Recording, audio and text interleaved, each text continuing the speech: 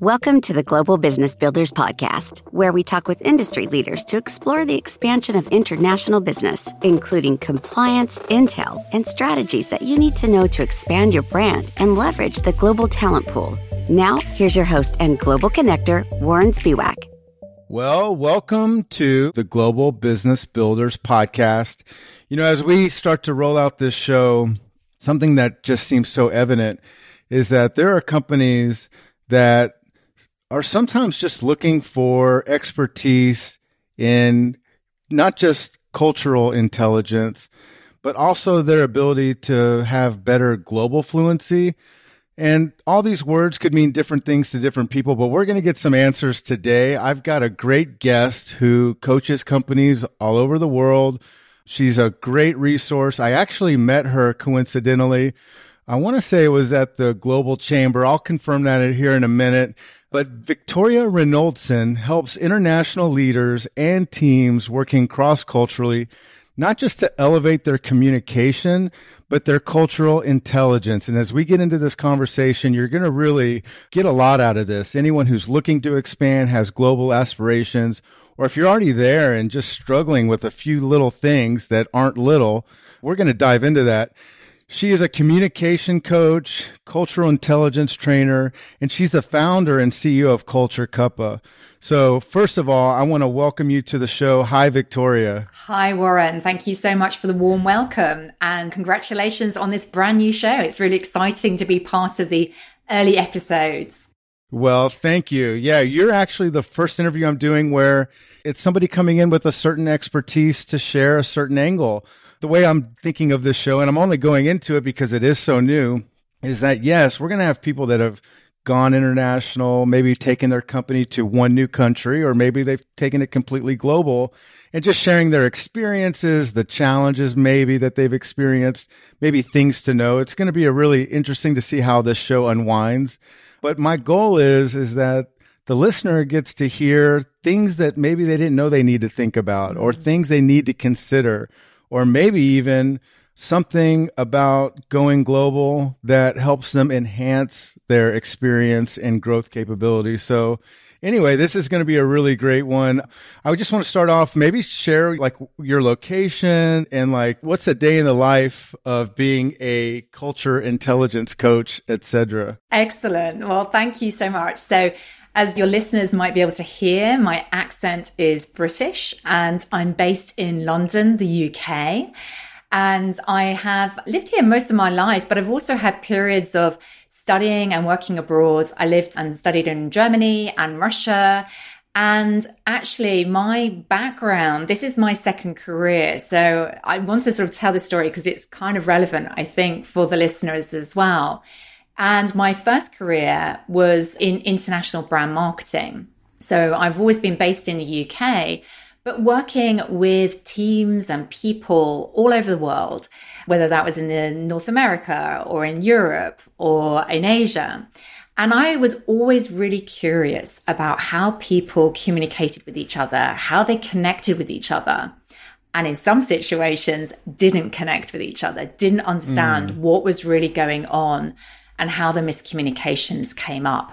And that got me really interested in this whole area where, you know, communication meets culture, where the communication and cultural gap comes up. And that's what really led me into setting up this company, my company, Culture Cuppa, 8 years ago. And, you know, now I do my work from London, the UK. I do travel, but of course I do so much of that virtually through the joy of virtual kind of connections. And so that's a bit of context on my background. Now, talking about my day to day, well, really, it's incredibly varied. So that could be about talking to companies about what's coming up for them, what kind of challenges they're experiencing internally or externally. It could be about running training, either face-to-face or virtually. And it could be coaching individuals, senior leaders within these organizations who really need the support with these skills, with their communication and cultural intelligence skills. And it also might be me creating podcast episodes of my own. So I host a podcast as well cultural communication confidence. And I also have a great joy in creating those episodes and do that as a weekly show. I love that. And yes, as I kind of did some research on Culture Cuppa, which is your organization, and then kind of dove into the podcast a little bit. Yes, I think it's so evident that what I was able to kind of take away is that you really are big on the ability of kind of interpersonal communication.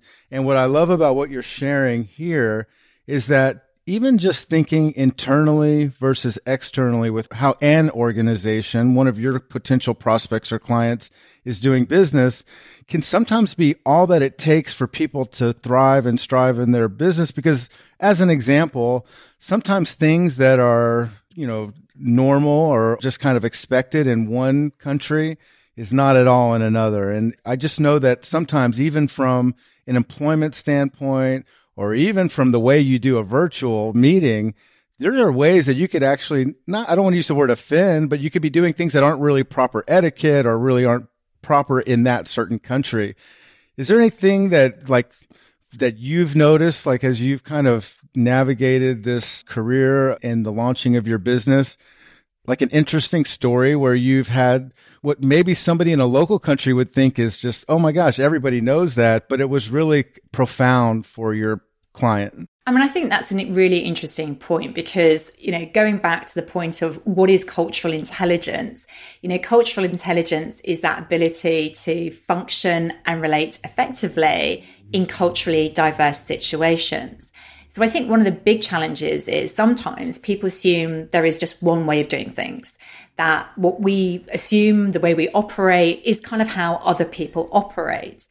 And clearly that just isn't true. So, ideas of what is professional behavior, ways to interact in meetings, ways to contribute in meetings, these vary hugely around the world. And so, when I'm doing my work, we can look at capabilities that we can develop to get better at this, but we also can use the language of cultural values, which are, the different cultural value maps out there.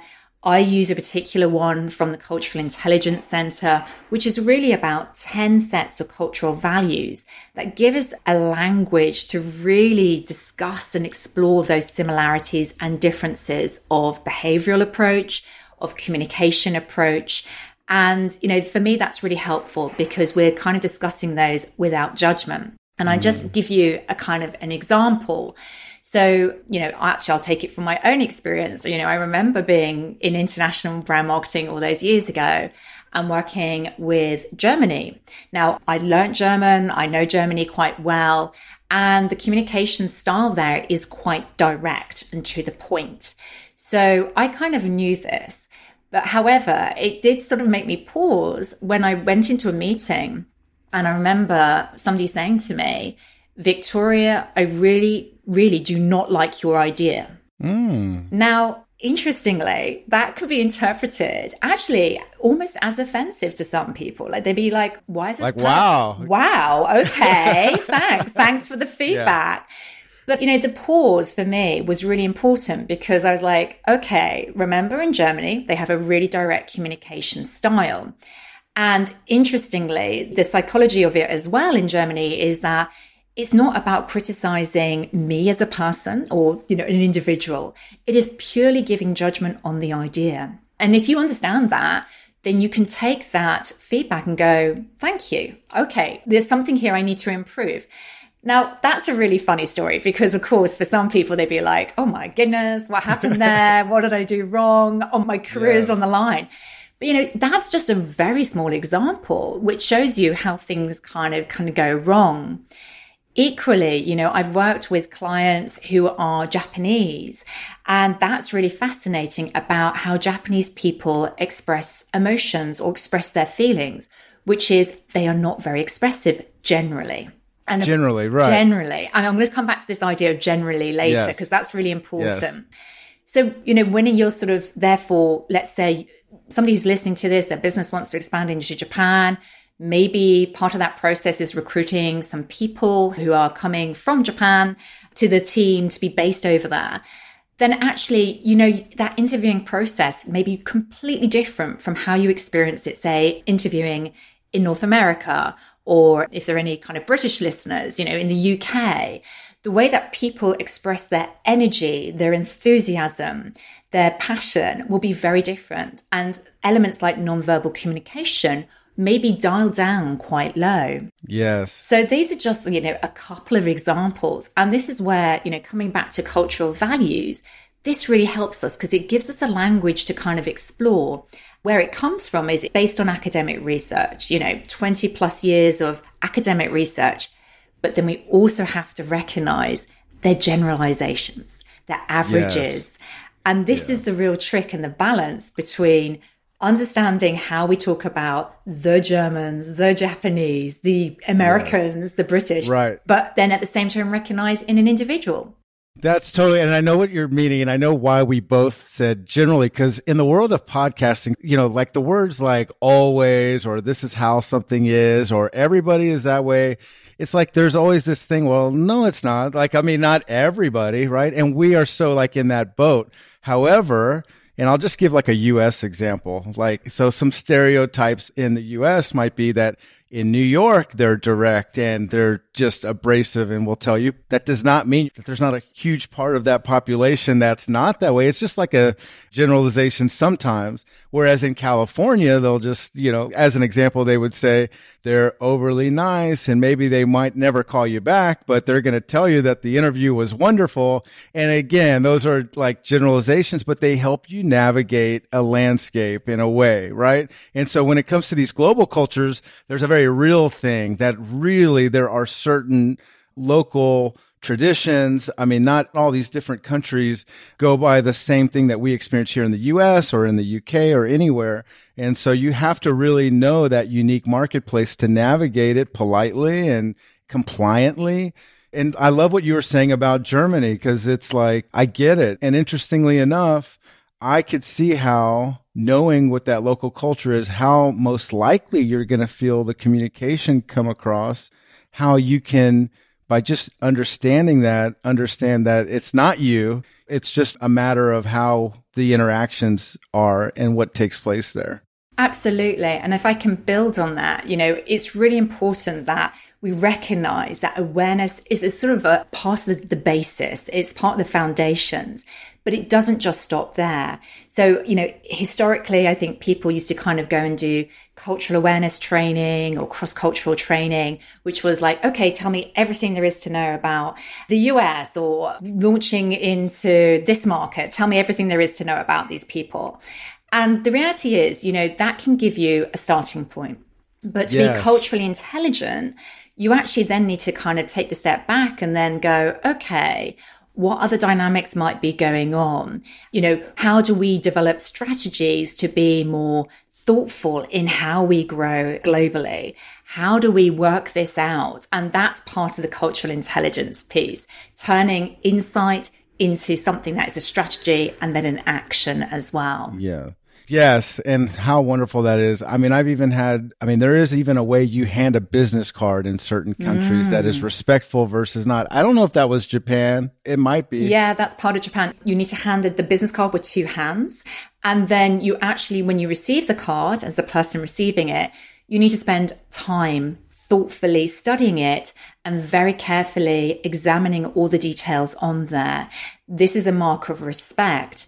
Things like this are so important to understand because, you know, if you go into expanding into a new market, and you're completely unaware of these dynamics, particularly in somewhere like Japan, which has very rigid social norms and cultural norms, then you can make a huge mistake, which offends somebody. And they may not want to do business with you on the basis of something as simple as a business card and how you hold it. And then to the total opposite of that is how great could it enhance the relationship when they go, wow, Victoria's here and she like totally understands my culture and went out of her norm to accommodate what we're doing here in my local country. I totally like see how this is one of those things that can get a relationship off on the right foot, right? I want to dive into something like just I'm curious about this, but you mentioned, you know, you working into the international brand marketing and kind of the fact that with that role, you had to kind of know how to speak to different cultures and countries. Can you tell me one of your first experiences, venturing outside of your local country and having an international experience? Well, that's a really great question because it goes all the way back to my childhood. But I mean, essentially, it's always been part of my DNA. London is just like New York or other big international US cities, hugely multicultural. And that's a real joy, to experience those cultures. But then I studied languages. So I was working and living abroad and then, regularly traveling around Europe. But, again, sometimes, relating it back to our previous conversations, Europe, I think sometimes is seen as one entity. But I mean, my goodness, Europe is hugely diverse in communication approaches, behavioral styles. So we really, need to understand the nuances of different countries that we're working with. I mentioned working with Germany previously and living and studying there. I've worked quite regularly with France and with clients, both in my first career and in my current career, but also all over Europe. Most recently working with people in the Netherlands, in Sweden, Southern Europe with Italy and Spain, and just huge diversity. So for me, it's always been that real kind of, what's always driven me is that curiosity piece. Really curious about the world. How do people operate? Why are they doing that?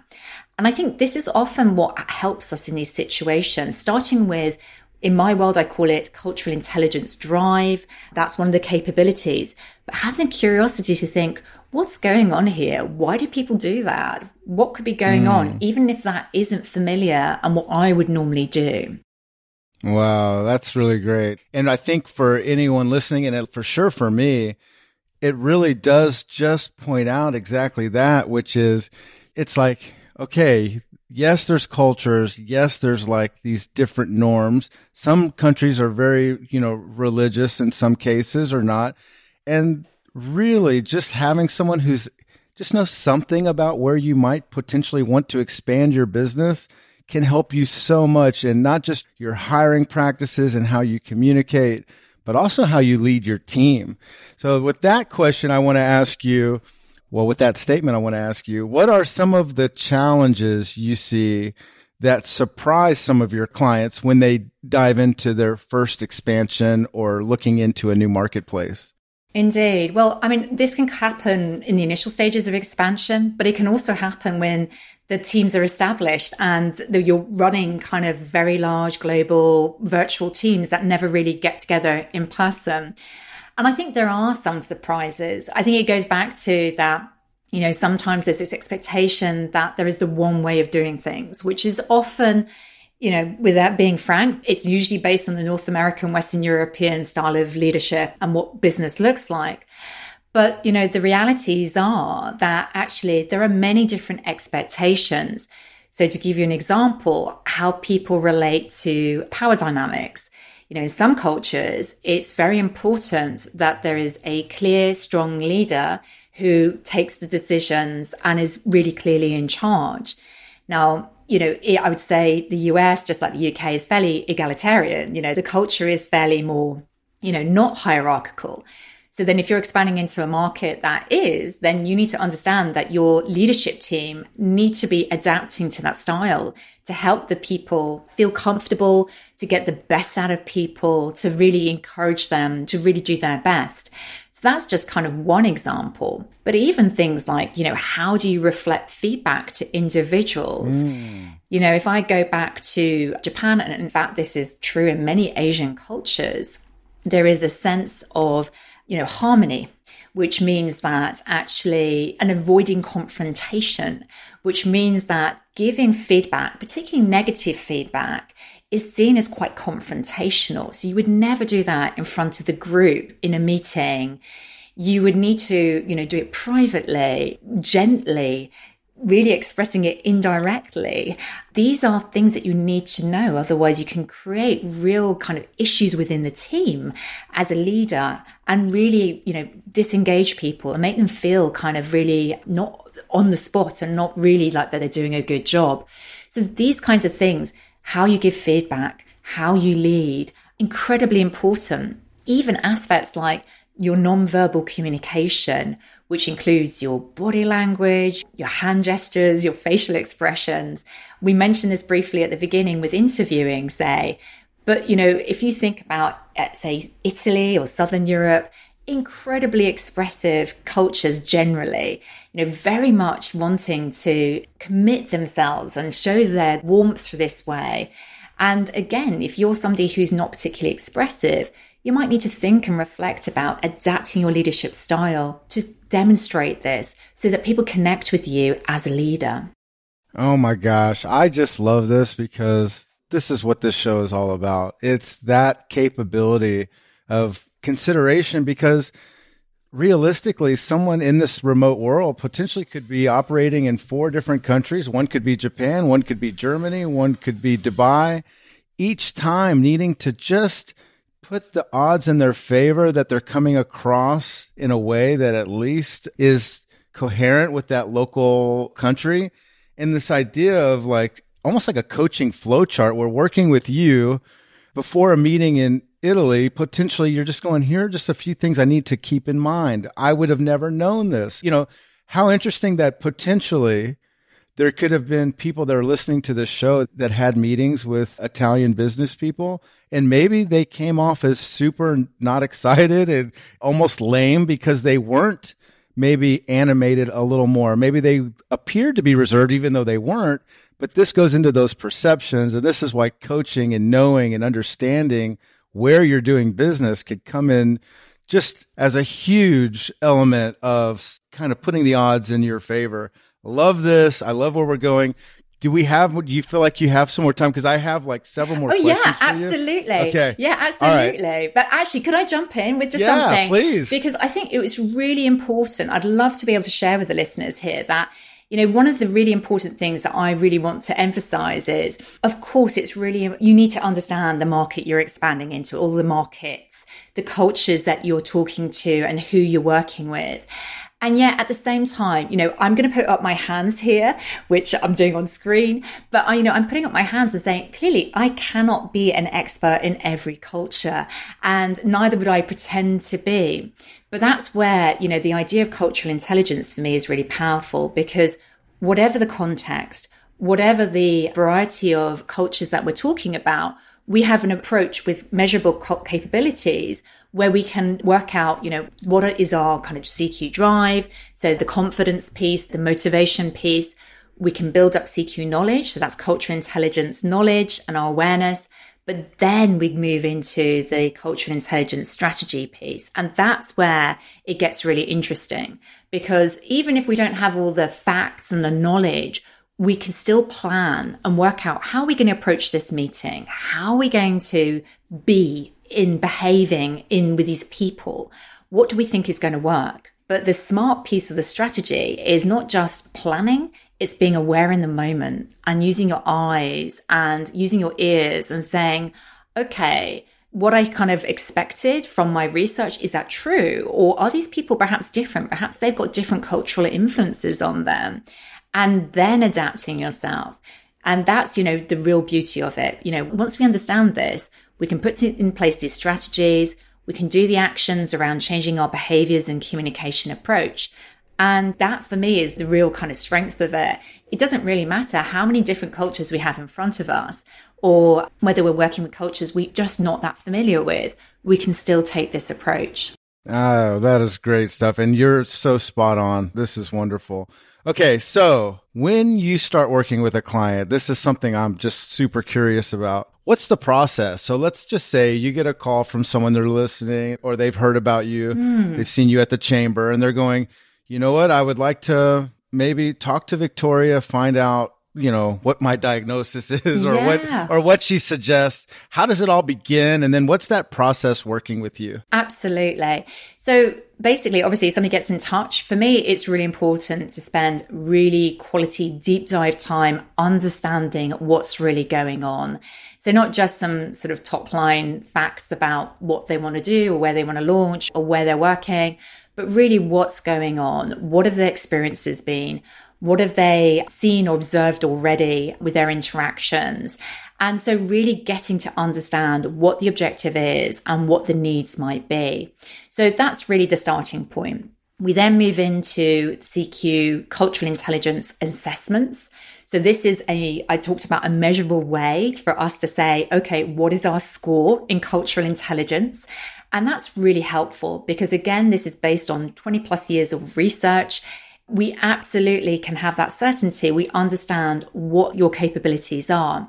Now, sometimes that's just with an individual, if I'm coaching, or that could be with a whole team, hundreds of people who want to get their individual profiles, but also get the team picture as well, which can be very helpful because then you can identify as an organization, okay, this is where we need to really support our people and develop them. But, the scores are meaningless unless we do something with them. And that's where the coaching and the training comes in. So, coaching, clearly meeting clients one-to-one, training, that could be anything from, half day, full day session with a team or an organization to help them really explore this idea of what is cultural intelligence, what are the strategies they're going to develop to improve their capabilities in these areas, and then applying them to a real life situation that the organization is actually experiencing.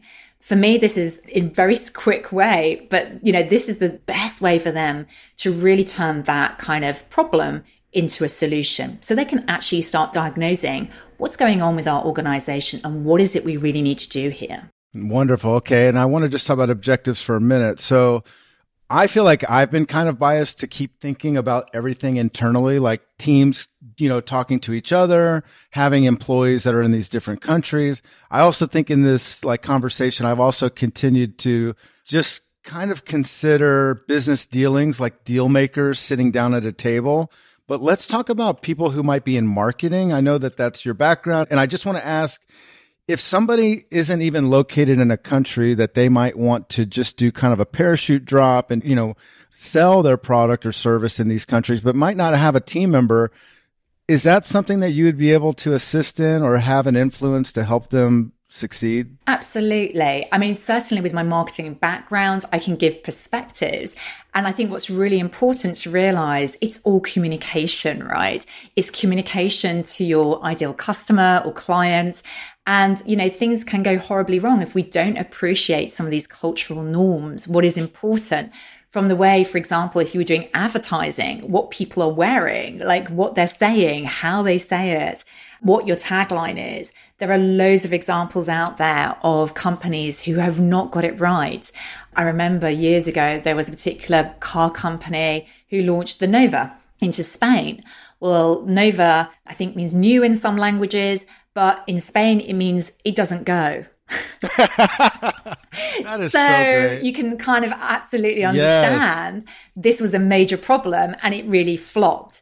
Now, I'm not a language expert in the sense of translation or localization of text, but, certainly I have, lots of contacts in that field. But part of what I can absolutely add is the cultural element. What are the things you need to be so aware of? And, let's be real. This is not about soft skills, which are nice to have. This is a difference between being successful, landing your business, and failing. And that's really big deal, right? This is what's so important that we need to appreciate.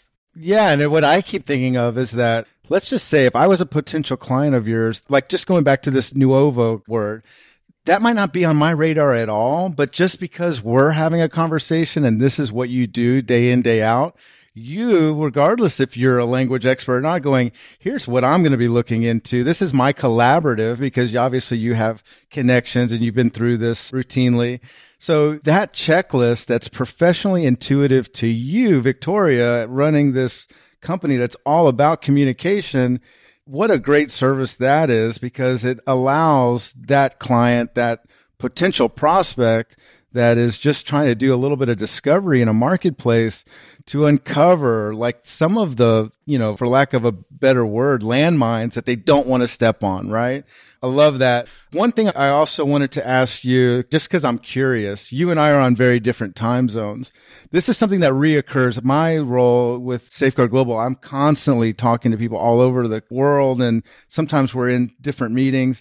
What do you say about meetings in different time zones, especially whether you're a manager that has employees all over the globe and you're doing remote meetings, or if you're someone who has clients. If you were to make a recommendation or you would say what you think works in that, what is the rule or the constant that you've noticed in being kind of an international communicator? So I think it's really, that's a brilliant question, Warren. And I think, for me, it's about, as a leader, being very sensitive to what the team needs are. I think there are too many meetings that happen at crazy times of the day or night for too many individuals. Now, obviously, it depends on the global reach that you're trying to get into the room. And clearly, if you're trying to reach from Australia to North America, that is challenging. However, I have quite a big passion, which is really encouraging people, particularly when they're leading global teams like this, to agree what are the parameters of how we're communicating. I call it a communication charter. And this is so important, whether it's at the beginning and the kickoff of a new team, whether it's just for a project team, or even if you've never done this is a great exercise. Sitting down with your people and saying, okay, guys and girls, how do we want to communicate with each other? What are working hours for everybody here? Because, the idea of what are working hours varies hugely. Yes. Some people have very strict boundaries. They come from cultures which are what we describe as more being cultures. And some people are more kind of flexible. They don't really mind because it suits them. So, having communication charters are really helpful. How do we want to interact? What are working hours? When are meeting core hours? Let's agree that as a team. So, for any leader who's listening to this and thinking how do I juggle this? Ask your people, have a really good session around how do you communicate across different channels. And actually, I would say also be really clear about how you're communicating internally. I think one of the biggest challenges that are going on right now is that there's just too much communication that flies around and people get very confused. Are we communicating on the Teams chat? Are we communicating on email? Are we doing this in this channel or via docs, or what are we doing? So just get super clear about the role of different collaboration tools. When are you going to use them for each type of activity? And how do people want to interact with each other? And that's a really good exercise to do together as a team. I love that. I'm going to make just a comment about that, which is when you have a meeting, just something as simple as ours, it's if I just name whatever time I want to meet, it's almost like there's no compromise potentially if I don't consider your time zone. So I feel like even us setting up this meeting, there's a little bit of oh, let's look. And what time will that be for you? What time will that be for me? And it's this compromise. Maybe sometimes you're just so excited to get a deal or have a conversation with someone that you're willing to wake up at 2 a.m. or 3 a.m, potentially, maybe, so all of that I think does need to be considered. And I love that we're diving into that because it's a real thing. And you have to almost realize that even if you're an empathetic person, you could be missing the boat completely because you're not doing a little bit of research right before the call and going, it's a 9-hour spread between here and there. I want them to be comfortable with the time of this meeting. Absolutely. And if I just add to that, weekends are different days in different countries. In Israel, the weekend is Friday and Saturday in parts of the Middle East. So you need to know that, right? You're not. I would never know that. This is exactly why somebody needs a coach, right? Yeah. This is global fluency to me. It's no, I can't know it all, but I'm learning something every single day. It's this idea that weekends aren't the same in every place. I didn't even think of it. Right. And then you take into account public holidays, key times. Even the way we write the date between the UK and the US is different, right? So I don't know if you know this. If you wrote down 06.07, that would mean to me the 6th of July. Yes, I did notice that. All right. So another quick question for you is, what are some of the strengths working with Culture Cuppa, which is your business, versus some of potentially people that are in the same business or organizations? What have you really, when you built this company out, what were some of the things that were important to you to make sure were not just your strengths, but something that would really assist you in showing your value proposition? Brilliant question. And I think for me, it comes down to what we do as an organization. So, I have this really strong belief about cultural intelligence, not just awareness. So we need to get the insights, but then we need to do something with that and turn those into strategies and actions. And when it comes to our values, within the organization, what matters to us, that's about boldness, about being bold and going out there and going out into the world and growing it globally. It's about positivity. So, for me, having that curiosity about the world and, bringing that positivity, no matter what comes up, even when it's uncomfortable, part of cultural intelligence is being comfortable with being uncomfortable. And then really, really importantly, connection. This is what it's all about. It's kind of in my DNA from my own personal kind of experiences of growing up. But for me, connection is what it's all about. What we're trying to do here is connect the world without sounding cheesy and corny, but that's really what it's about. And in business, this matters more than ever. When you think about the huge dynamic changes happening within tech and AI and so on, where we make a difference as people, as humans, is in our ability to connect with each other. And that's really the beauty for me of where cultural intelligence, my approach, our company approach comes in to really connect people together. I love it. Okay. So now there's a part as I kind of land the plane now, I would like to just kind of move from us kind of talking about Culture Cuppa and your professional career day in, day out, doing the coaching and really just kind of being a cultural, I want to just say like a cultural guru for some people that are really looking to just get the information without spending hours and hours or months and months of time learning hard lessons, right? Like you are that solution that kind of allows them to sidestep a lot of hard lumps that they might get if they try to go it alone, right?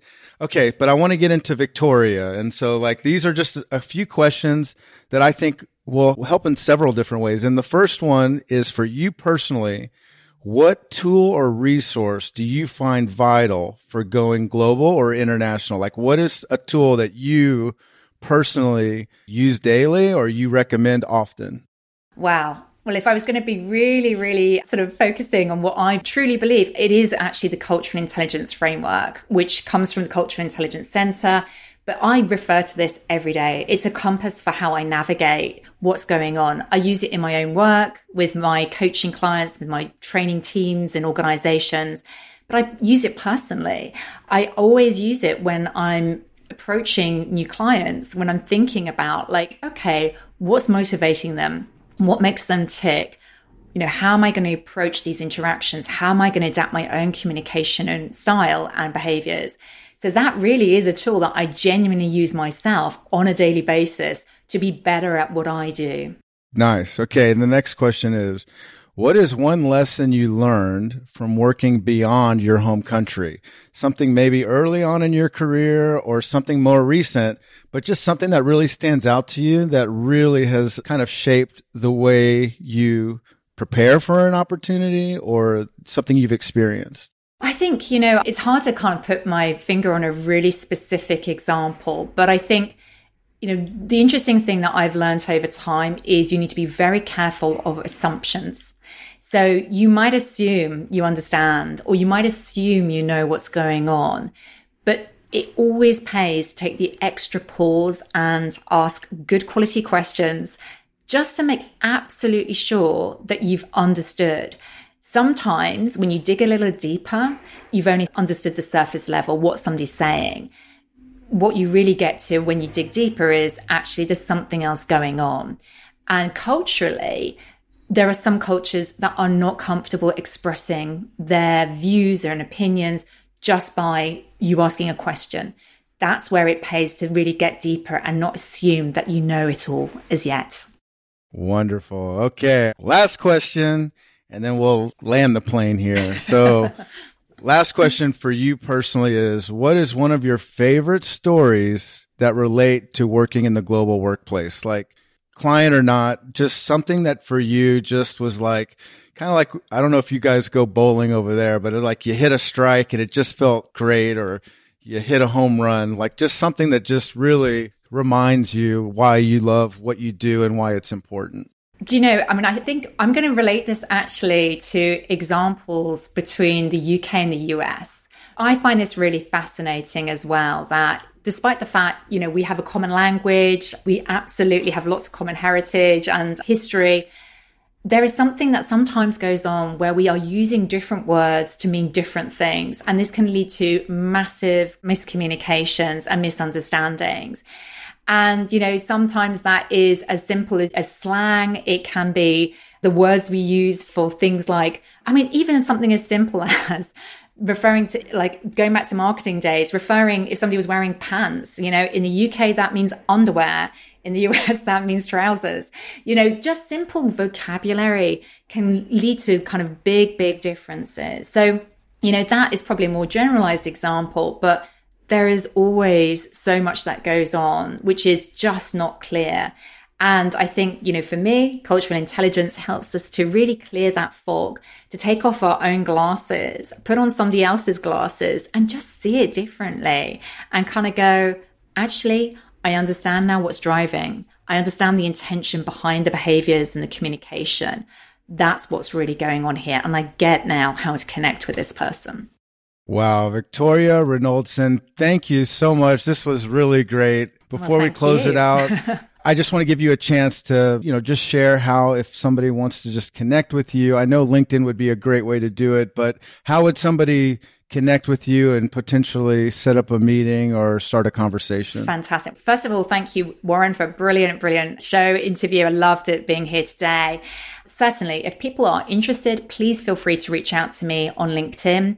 Victoria Reynoldson is spelled Renoldson.